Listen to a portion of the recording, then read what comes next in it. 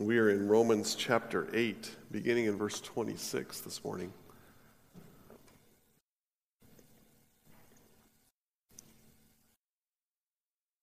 Likewise, the Spirit helps us in our weakness, for we do not know what to pray for as we ought, but the Spirit himself intercedes for us with groanings too deep for words.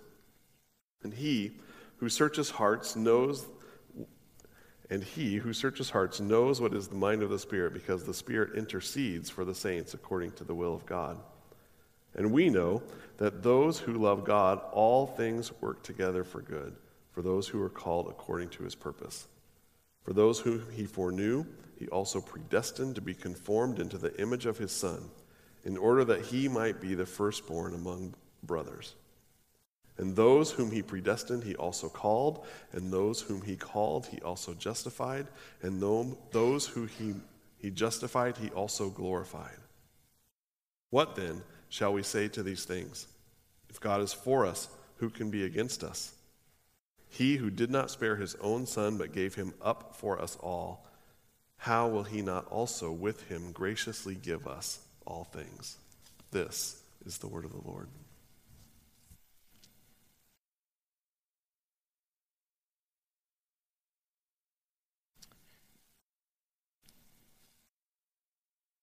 You should bow your heads with me and pray one more time before we look at this text this morning.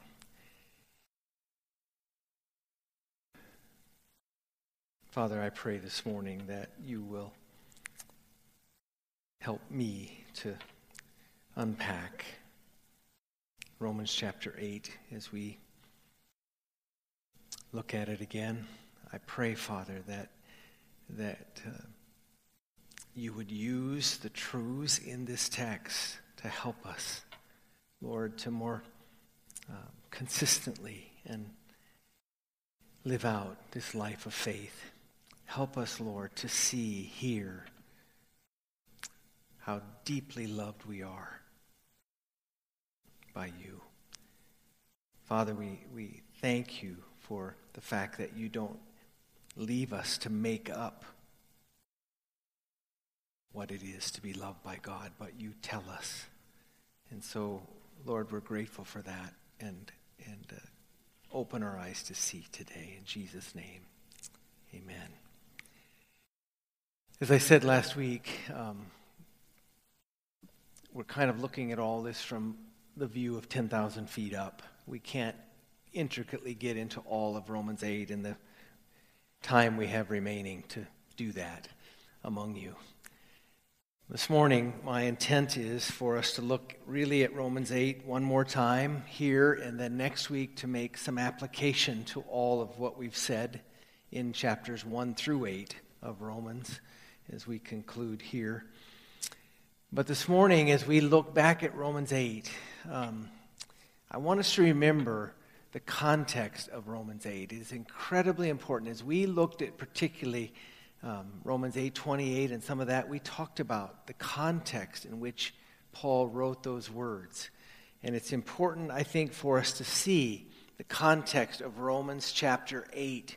And it's really summed up in words that we didn't read even this morning. But if you go down to verse 38, this is kind of a summation. The song that we sang is a summation of what Paul is writing in Romans chapter 8. He says, "For I am sure that neither death, nor life, nor angels, nor rulers, nor things present, nor things to come, nor powers, nor height, nor depth, nor anything else in all creation will be able to separate us from the love of God in Christ Jesus our Lord." That is a stunning promise made to us there. It's the culmination of layer upon layer that Paul writes to us about that love.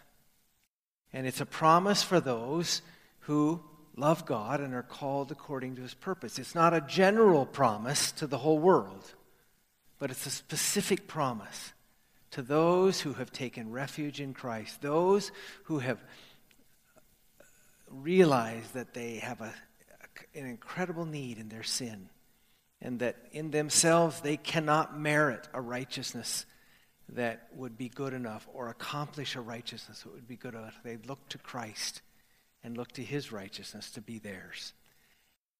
That's the promise that comes to us for all who have done that nothing will now separate us from the love of Christ for all eternity future.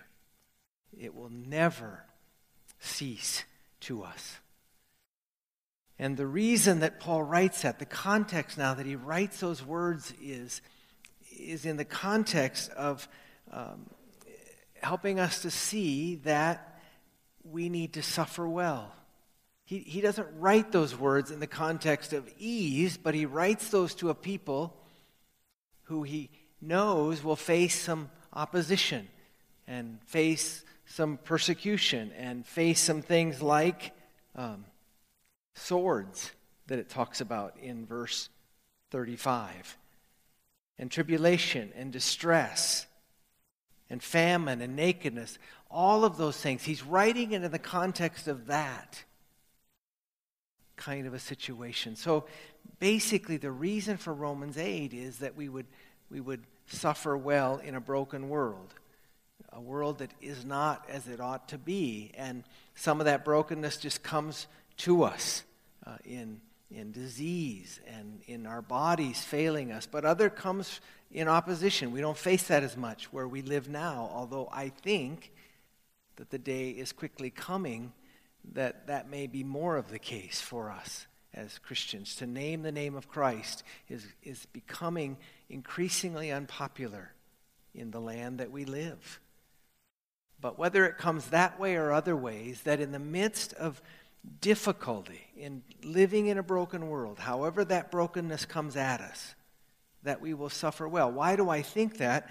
We go back to Romans chapter 8 and verse 17, where it was talking about those who this promise is for and what the results of that promise were, and what happens in the lives of people who understand this promise is, one is they have the Holy Spirit living within them, but a second thing that it talked about, that we talked about a few weeks ago, is we have this hope provided. It says in verse 17, the latter part, provided we suffer with him in order that we may also be glorified with him. That doesn't mean that if we suffer enough we gain it, but rather it means, and we talked about that text, is when suffering comes.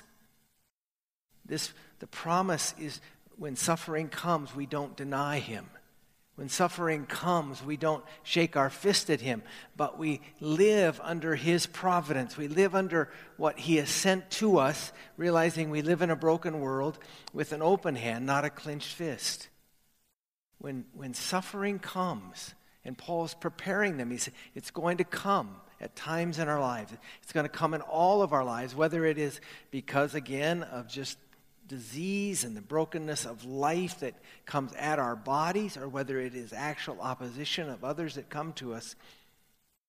Paul wants us to learn to suffer well and suffer without denying our Lord.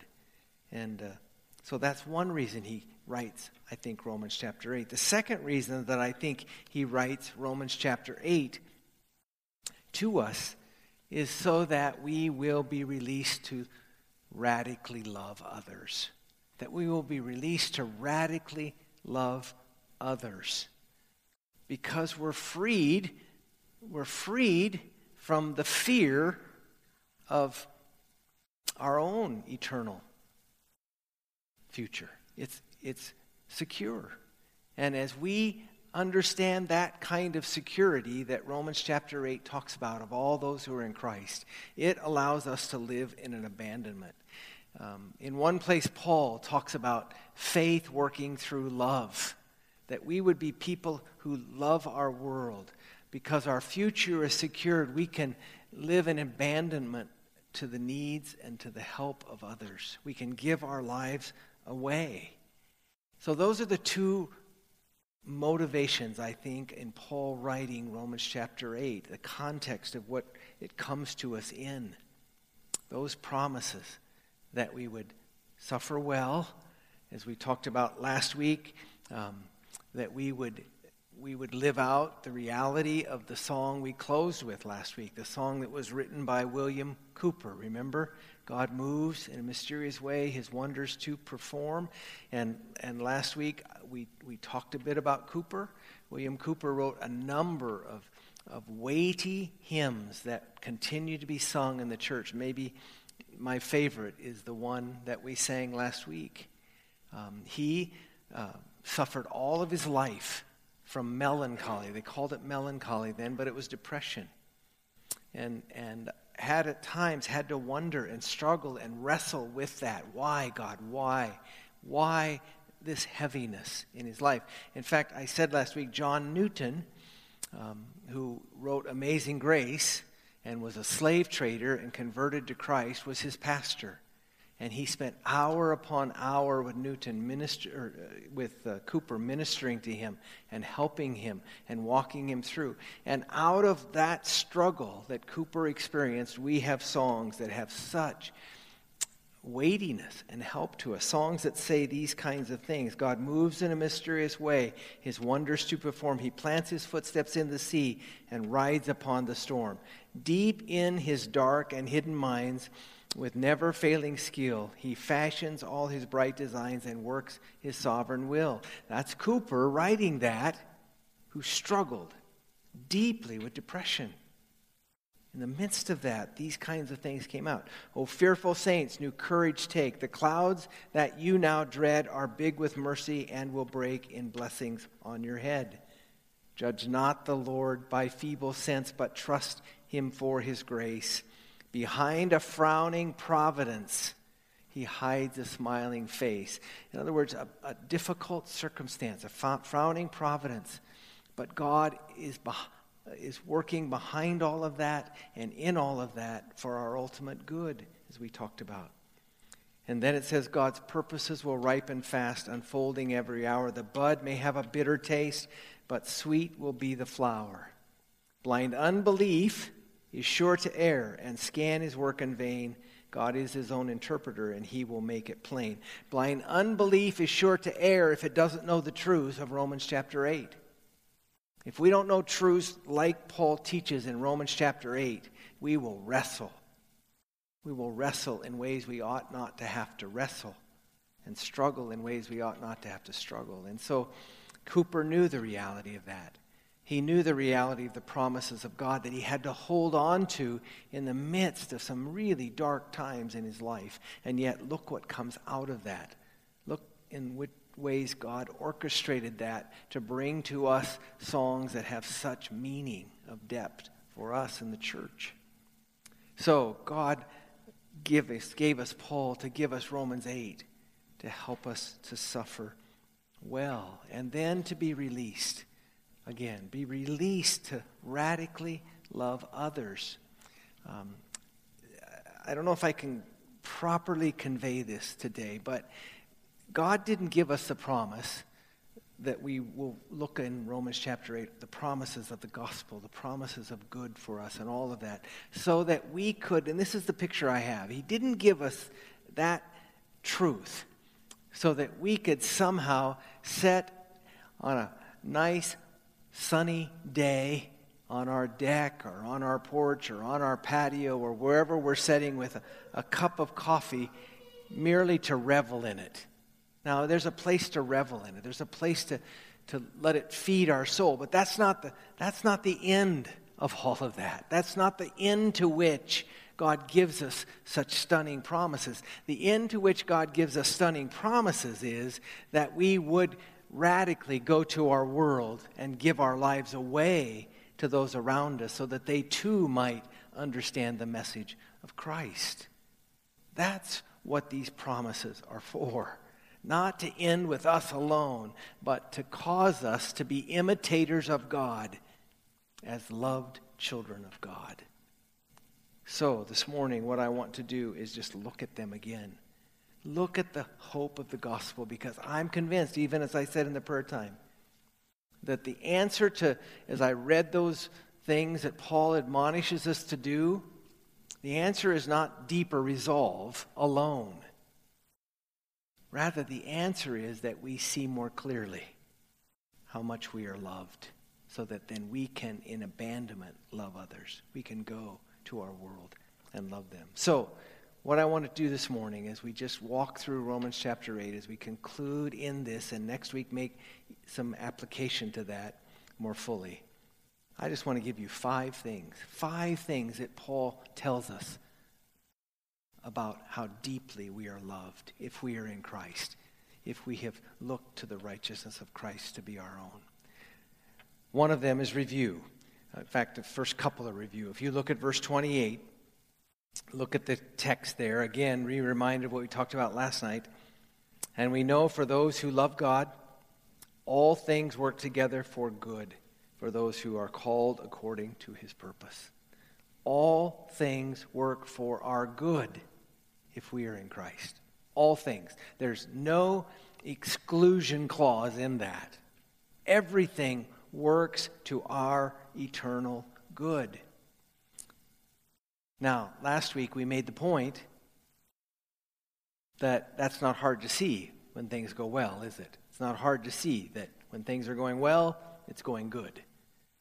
So that's a promise for the hard times. It's a promise for the times when it doesn't feel good. When things come into our lives and we experience suffering. Again, you see the idea of how to experience and walk through suffering. When hard times come, God is working our eternal good.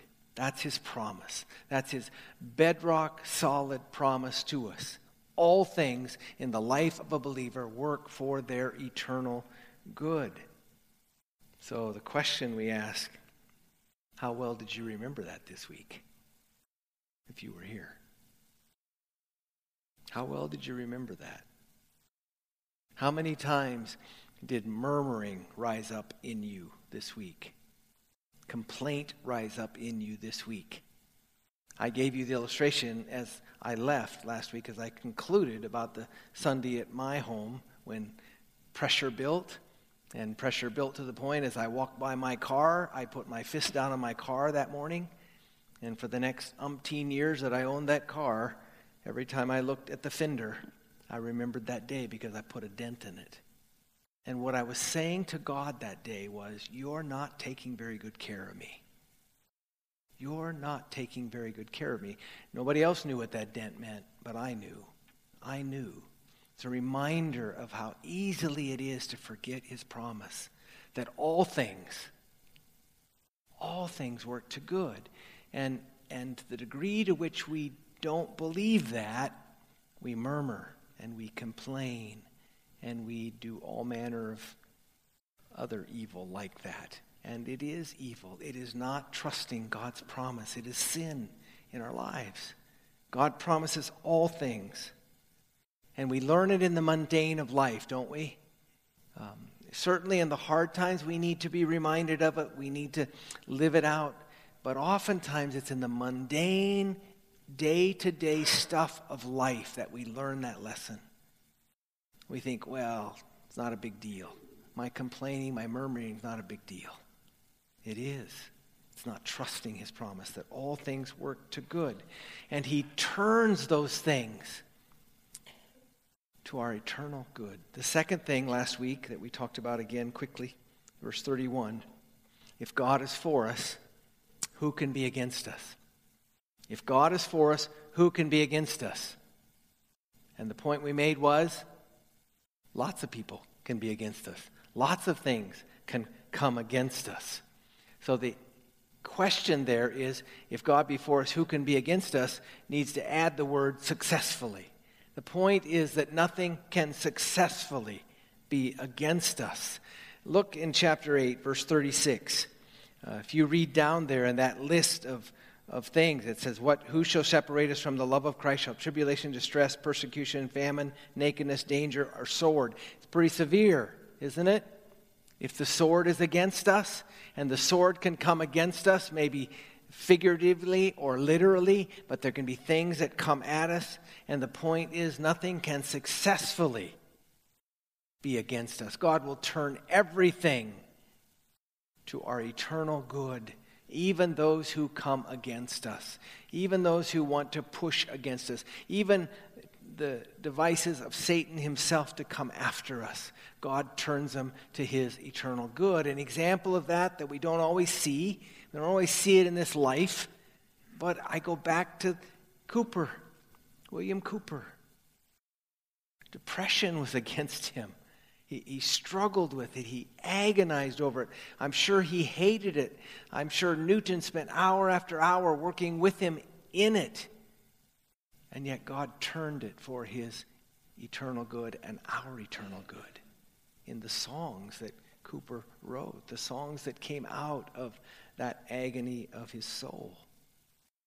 And then number 3, let's move on now to the third one. The third point is in Romans chapter 8 and verse 32. Look what it says. What shall we say to these things? If God be for us, who can be against us? Then it says, he who did not spare his own son, but gave him up for us all, how will he not also with him graciously give us all things?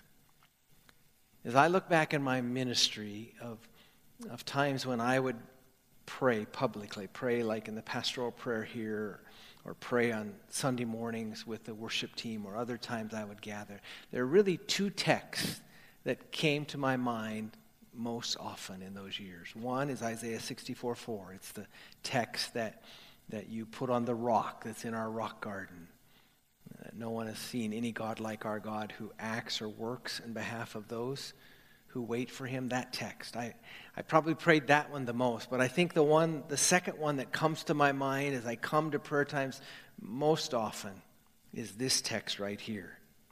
He who did not spare his own son, but gave him up for us all, how will he not also with him graciously give us all things? It's an incredible text. It's an incredible promise that comes from God. It is a promise of the never-ending generosity from God for his people. Again, you have to qualify it. It's not to all mankind, but it's to his people. It's to those who are in Christ, those who have looked to Christ to be their hope and help. They put the full weight of their trust in him. For them, the promise is that he will give us never-ending generosity. And for all eternity, it will be. For now, in this life, in the now and not yet of the kingdom, it comes to us. But one day, it will be ever expanding. That's the incredibleness of that promise. It isn't as though he will be gracious to us at a certain level and that will continue through all eternity. But I think it is an ever-increasing generosity and grace that will come to us. Because anything, even graciousness that is static for that length of time would turn stale. And so I think there's an ever-expanding graciousness that will come to us through all eternity future as we spend it with our God. Can you imagine that? Grace upon grace upon grace upon grace that just get multiplied again and again for all eternity future. He will be gracious to a people. Now, in this time, we often say it like this. I think now the promise that he will graciously give us all things, we have to define things. What things does he give us? He gives us what we need to live out this Christian life, I think. And what we need to live out this Christian life is the ability to live for his glory, the ability to be an imitator of God in that sense. And so what God, I think, promises is all the grace we need in any circumstance of life to live for his glory. To live for his glory. That's a promise God gives us. All we need in any circumstance at any time to live for the glory of God. And one day, I think, again, that graciousness will just continue on for all eternity future. But there'll be no hindrance then. It'll be a different dynamic, as I said in my Sunday school class this morning.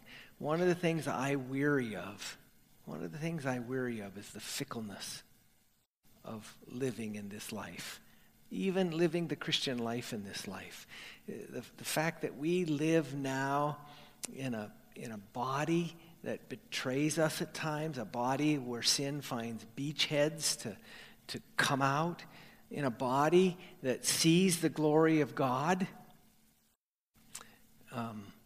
but doesn't respond as we should. A body that you can't just flip a switch and the emotions be what they should. One day, none of that hindrance will be there. One day we will be released from that, and the response of our soul will be what it ought to be. There'll be no hindrance in it because of brokenness. But God promises to be gracious to us for all eternity future, to graciously give us all things, and one day set us free from any of the hindrances we have now. Why? Why does he promise to do that? Why can we be confident of that promise? And here's the text. It says, he who did not spare his own son. That's how he qualifies it. He who did not spare his own son. In other words, it's the argument, as another would say, from the hardest to the easiest. In other words, if God did the hardest thing, and the hardest thing was not to spare his son, it's a piece of cake to give the rest. It's a given to give the rest. He didn't spare his son. He gave him up for us all, which should help us to trust the promise that if he did that, if he did the hardest, will he not help us now? And the promise is he will. He will graciously give us all things we need for godliness in this life, to glorify him, and then for all eternity future. And what he did in this life in not sparing his son was provide a righteousness for us. That's what Romans is about, a righteousness from God. That's the starting of all of this. If you're here this morning and have not embraced that, if you've not trusted God for that righteousness that Christ accomplished, we talked about it. You can go back and listen to messages. We won't go back over all of that. But the glory of God in the face of Christ is that God provided a righteousness that is enough. A righteousness that was accomplished outside of us. An alien righteousness, if you will. Not one that we produce, but one he produced, and he promises to give it to us. That's what giving his son did. A righteousness that then allows us to participate in all of these promises. All the promises that God gives us. Number 4, another promise from Romans chapter 8. Look at verse 33. Another question, really, that is asked. And it says there in verse 33, who shall bring any charge against God's elect? Who shall bring any charge against God's elect? It is God who justifies.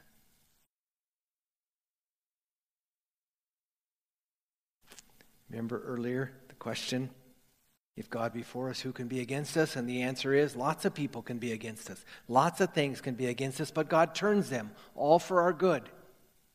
They may try to come against us, but God uses them for our eternal good. Here again, another question is asked. Who shall bring any charge against God's elect? Happens a lot. Charges come against God's elect. In my life it does. I suspect it does in yours. I suspect there are times when you can allow yourself to fall back under condemnation, to think, oh. Satan can do that, can't he? Can't he try to bring things back to us?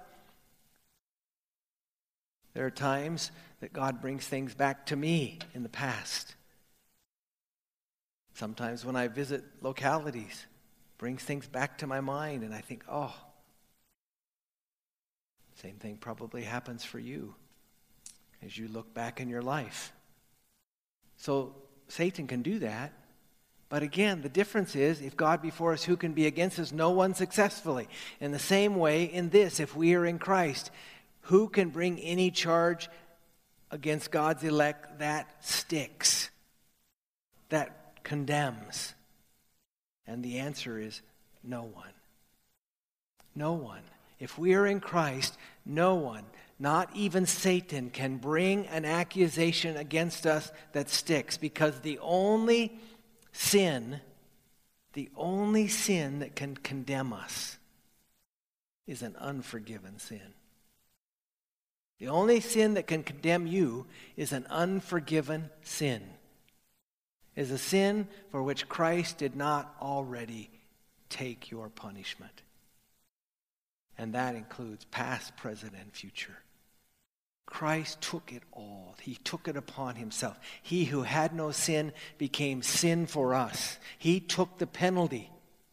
And so, though Satan can make the accusation, if you're in Christ, if you have trusted the righteousness of Christ and trusted him to be your sin bearer, there is no sin, no accusation, no charge, though it may be true, that can be held against you. That's the glory of the gospel. Where in your life, maybe even this week, maybe even this morning, what charge has Satan tried to bring against you? How do you battle it? You battle it with Romans 8. Who can bring any charge against God's elect that sticks? And then it goes on to say, it is God who justifies. That's not just thrown in there.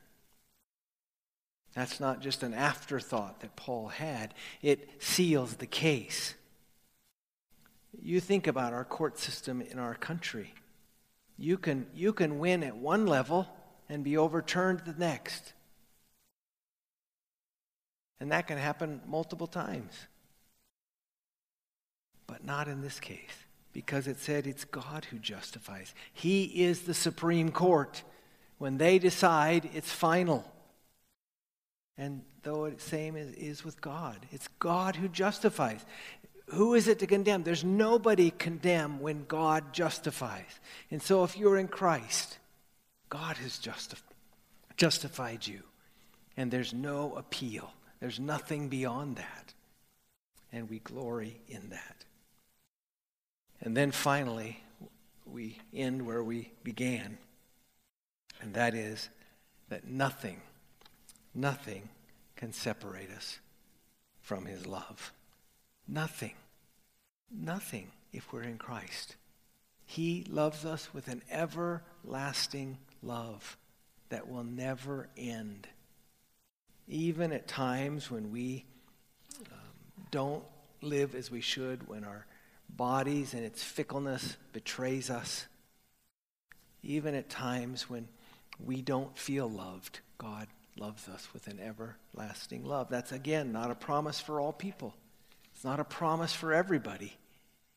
The world would like to latch onto it and hold on to it and say, God is love, and therefore I'm safe. But the truth of the matter is, it's only for those who love God and are called according to his purpose.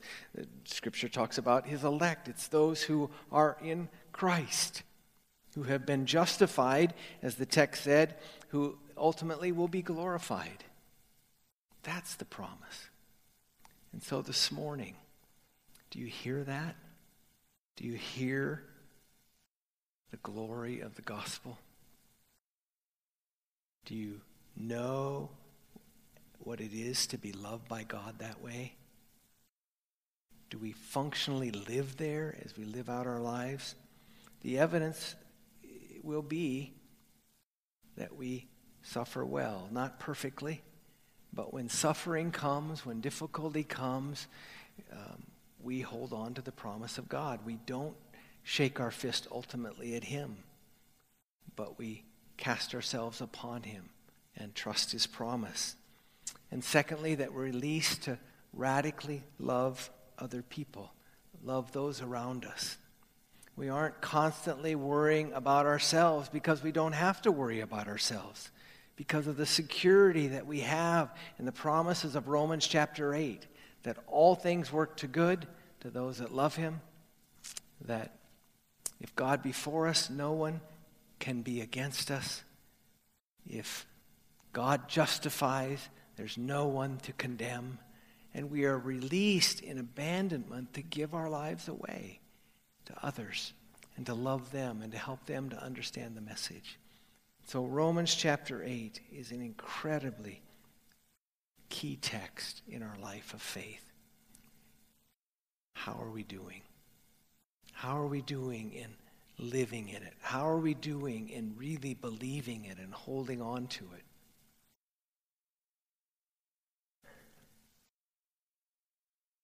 How are we functionally living it out in our lives? I pray God is helping us to do that. I pray that you have times in your life to remind you that it's not good to murmur. It's not good to complain. And more God is catching you in those kinds of times. And we look again to God. We don't scan his work with blind unbelief, but we scan his work in light of his promises in Romans chapter 8. We're going to close this morning with a song that we sang already, but I hope it has even fuller meaning as we walk through Romans chapter 8. I will glory in my Redeemer. Do we glory in him? Do we glory in his promise? Do we hold on to the promises of Scripture? It was interesting to me as I was preparing for this Sunday. I was reading again about 9/11 and some of the events that happened, particularly the plane that crashed in Pennsylvania.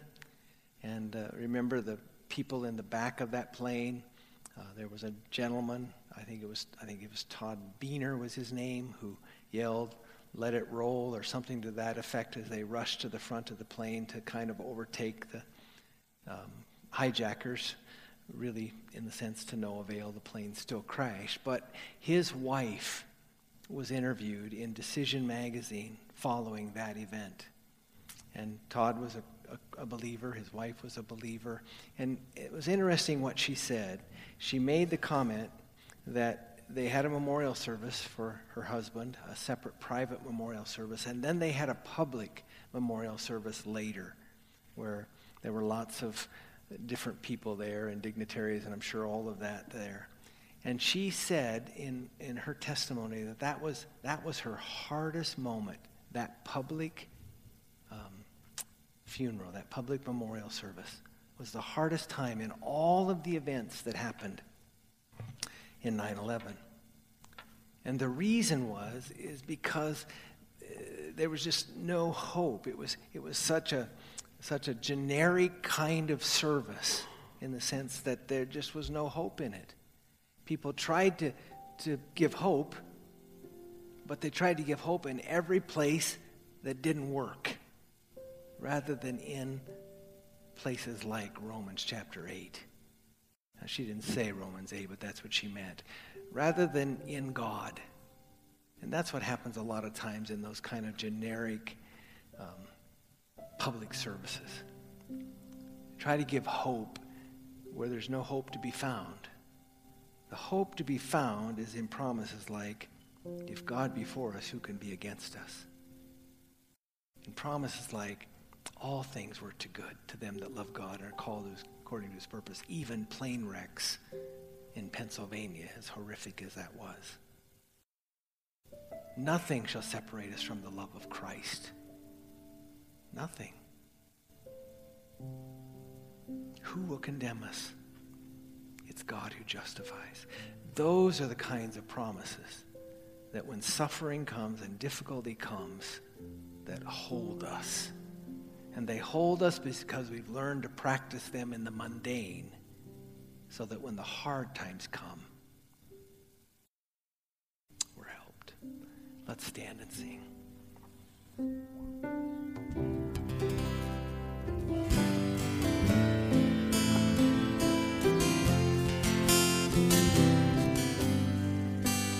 I will glory in my Redeemer, whose priceless blood has ransomed me.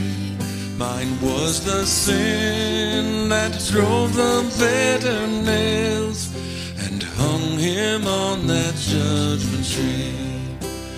I will glory in my Redeemer, who crushed the power of sin and death, my only Savior before the holy judge, the Lamb who is my righteousness, the Lamb who is my righteousness.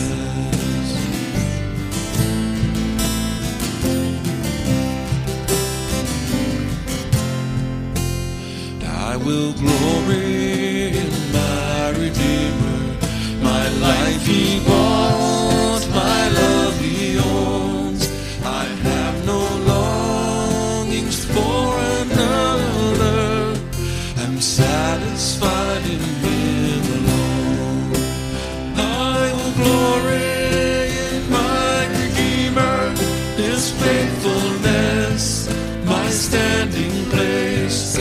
The foes are mighty and rush upon me. My feet are firm, held by his grace.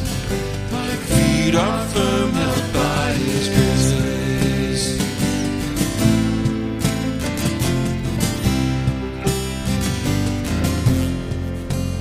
I will glory in my Redeemer, who carries me on eagle's wings.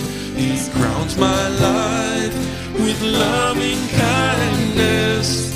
His triumph song I'll ever sing.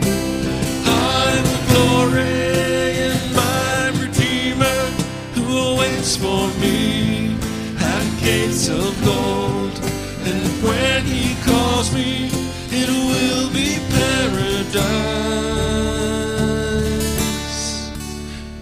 His face forever to behold, his face forever to behold.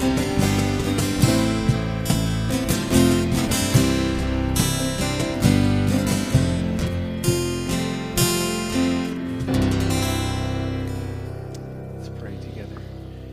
Father, we began with the words on the screen that said to us, surely goodness and mercy shall follow me all the days of my life, and I will dwell in the house of the Lord forever. A promise for your people, a promise for those who've had their eyes open to embrace a righteousness from God that is by faith, Father.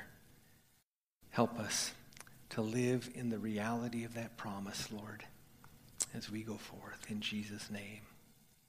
Amen. Go in God's peace.